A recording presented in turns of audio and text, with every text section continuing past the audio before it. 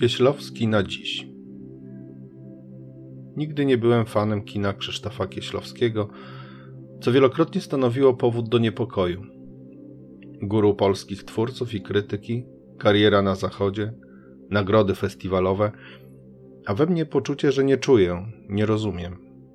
Może nie dorastam, może za bardzo rozjeżdżam się między jego realizmem a światem alternatywnym. Nie doskakuję do zbyt wysoko zawieszonej poprzeczki stylu albo złożoności przedstawionego świata. Nie podzielam metafizycznej gry z rzeczywistością, różnica wrażliwości. To czasem powraca i nurtuje, gdy trafiam na jeden z tytułów w sieci i oglądam od nowa, jak ostatnio Bez końca z 1984 roku, ze świetną rolą Szapołowskiej i Radziwiłłowicza. Wtedy wzmacnia się wrażenie, że dla dzisiejszego widza to kino jest być może nie tylko mało czytelne, ale dodatkowo rozwlekłe, przekombinowane, także kolorystycznie i klimatycznie. Czasem mam wrażenie, że o mojej prywatnej barierze zadecydował początkowy kontakt z dziełem. Byłem za młody na zaczynanie od słynnych dokumentów. Dopiero się urodziłem, gdy powstał film Z miasta Łodzi, a gdy publiczność obejrzeć mogła telewizyjną fabułę Personel, miałem ledwie 6 lat. Pierwszy świadomy kontakt z kinem Kieślowskiego to krótki film o zabijaniu. Jako 19-latek siedziałem w DKF-ie, a po projekcji wracałem w ponury, listopadowy wieczór, brukowaną ulicą pogrążoną w zimnym deszczu, co zdecydowanie wzmocniło odbiór i przygnębiającą wymowę dzieła zatopionego w mdłych zieleniach. Wtedy nie miałem pojęcia, że był to świadomy zabieg artystyczny, a nie wadliwa kopia. Dowiedziałem się o tym dopiero teraz, czytając autobiografię. Stała na półce niemal 8 lat. Dziwna to pozycja, gdy tytuł zakłada świadome pisanie o sobie, a wewnątrz odkrywamy rzecz nieco sztuczną, ale przez to oryginalną. Autor co prawda mówi o życiu i dokonywanych wyborach, ale w wywiadach udzielanych zachodniej prasie, które opracowała Danuta Stok i ułożyła w książkę. Jej ramy czasowe zamykają się około roku 1993, czyli na 3 lata przed przedwczesną śmiercią reżysera i są jego próbą opowiedzenia o tamtej Polsce z perspektywy pracy nad filmem. Ale także próbą określenia drogi twórczej, wcale nie tak pewnej i barwnej. Czytając z ciekawością wspomnienia z planów, którym towarzyszy relacja dotykająca wątpliwości osobistych, zmagań o kształt poszczególnych dzieł, szukałem czegoś, co obroni się w naszym czasie marnym. Czegoś w rodzaju przesłania, proroctwa, ponadczasowej diagnozy czy roli filmu jako sztuki. Chyba nie ma tego wiele, ale na pewno zainspirowały niektóre wypowiedzi, przynajmniej 2. Pierwsza z nich dotyczy istnienia różnego rodzaju cenzur. Cytuję: to, że mieliśmy w Polsce cenzurę, nieźle nawet funkcjonującą, chociaż nie tak bardzo inteligentną, jakby mogła być, wcale nie oznaczało zupełnego ograniczenia wolności. W sumie mimo tych wszystkich ograniczeń można było wtedy zrobić filmy łatwiej niż na Zachodzie. Cenzura ekonomiczna, która funkcjonuje na Zachodzie od lat i prawdopodobnie będzie funkcjonowała coraz lepiej, dużo bardziej ogranicza niż cenzura polityczna. Cenzura ekonomiczna to znaczy cenzura ludzi, którzy myślą, że wiedzą, czego widz chce. W tej chwili w Polsce pojawiła się dokładnie taka sama cenzura, jaka jest na Zachodzie, tyle tylko, że ta polska jest na razie kompletnie niefachowa, amatorska. Producenci czy dystrybutorzy nie zawsze są w stanie rozpoznać widza. Koniec cytatu. Kieślowski jest bardzo delikatny w ocenie producentów i dystrybutorów, co jest zrozumiałe, zważywszy, że powyższe słowa dotyczą kina wczesnych lat 90. Nie mógł docenić faktu, jak bardzo rzeczeni propagatorzy filmu nabiorą później rozpędu, by przypodobać się masowym gustom, sprowadzając sztukę filmową do jarmarcznej. Jak będą prześcigać się w produkcji brei powstałej z mieszania stereotypów i banału, oprawionych w rechot, a rżniętych grubo pod publisie z Pepsi i naczosem w garści, byle dudków przybywało. Ciekaw jestem, co powiedziałby wybitny reżyser, gdyby wszedł do kina na listy do M, tudzież na wyjazd integracyjny, Ladies, Gulczas, Testosteron, czy ostatnio Zenek, Miłość, Zabawa, Disco Polo. Mówiąc najdelikatniej, dobrze, że nie było mu dane.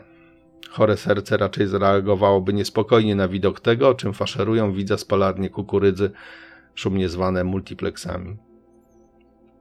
Co miałby do powiedzenia na temat odbiorcy szukającego kina artystycznego, zepchniętego do niszy jednorazowych projekcji festiwalowych, klubowych, gdzie coraz trudniej o produkcję z ambicją artystyczną, bo dystrybutorzy rzadko są nią zainteresowani. Z powodu cenzury ekonomicznej też, choć od jakiegoś czasu znowu politycznej lub ideologicznej. Czas na stare pytanie, co tu jest pierwsze, jajo czy kura? Masowe gusta wzywają producentów do odmurzczenia na życzenie, czy też ci ostatni kształtują tak głód infantylizmu, by najłatwiej utłuc grube miliony i pieprzyć sztukę? Właśnie dlatego z powodu ekonomii ten rodzaj cenzury sieje większe spustoszenie niż cała jej polityczna odmiana z haniebnym gloryfikowaniem ideologii prawicowej, lewicowej czy liberalnej. To bez znaczenia. Mechanizm jest ten sam, oparty na zabijaniu samodzielnego myślenia w zarodku. To zwyczajnie kto nie z nami, ten przeciwko, a trzeciej drogi nie ma. To tak jakby cenzurować działania na rzecz bycia lepszym, sprawniejszym, rozwiniętym i zmuszać do panowania sterowalnej ciemnoty i zabobonu z pełną premedytacją dla zysku tej czy innej korporacji. Ale przyczyn tego stanu rzeczy, jak się wydaje, trzeba szukać w niszczeniu edukacji przez kolejne deformy systemu szkolnictwa. Jest on zwykle zainteresowany doraźnym interesem politycznym, najmniej zaś kształtowaniem jednostek samodzielnych, zdolnych do podjęcia trudu własnego rozwoju na rzecz jakości życia w społeczeństwie. Gdzie jest misja, odpowiedzialność wobec narodu? To dobre dla kanałów tematycznych, ale próżno ich szukać w telewizji publicznej, zwłaszcza że aktualnie toczy ją robak propagandy, a przy jej produktach starania Goebbelsa to niewinne zabawy w małego drukarza. Jednak wobec działań telewizji i jej produkcji Kieślowski już wówczas nie miał złudzeń, gdy mówił, cytuję: jaka jest różnica między filmami dla telewizji i dla kina? Nie uważam, żeby widz telewizyjny był głupszy od widza kinowego.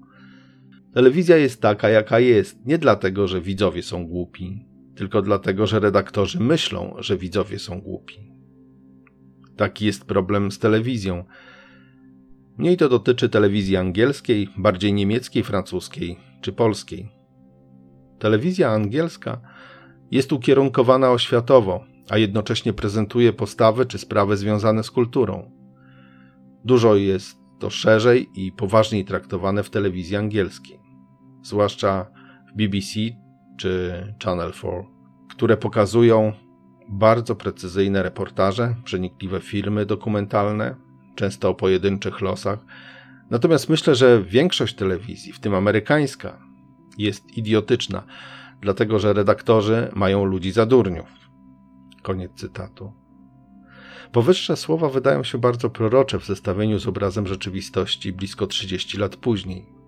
Dziś nie winiłbym już tak bardzo redaktorów, przynajmniej nie w kwestii ich wiedzy czy kompetencji. Większą szkodę fundują zarządy telewizji i reklamodawcy. Bardzo dbają, by ogłupiony widz nie wymagał, a jedynie konsumował i prosił o więcej, choćby rolników szukających żony, bo z nimi może się utożsamić tak dalece, by nie powstały aspiracje jakiegokolwiek wezwania do pracy nad sobą.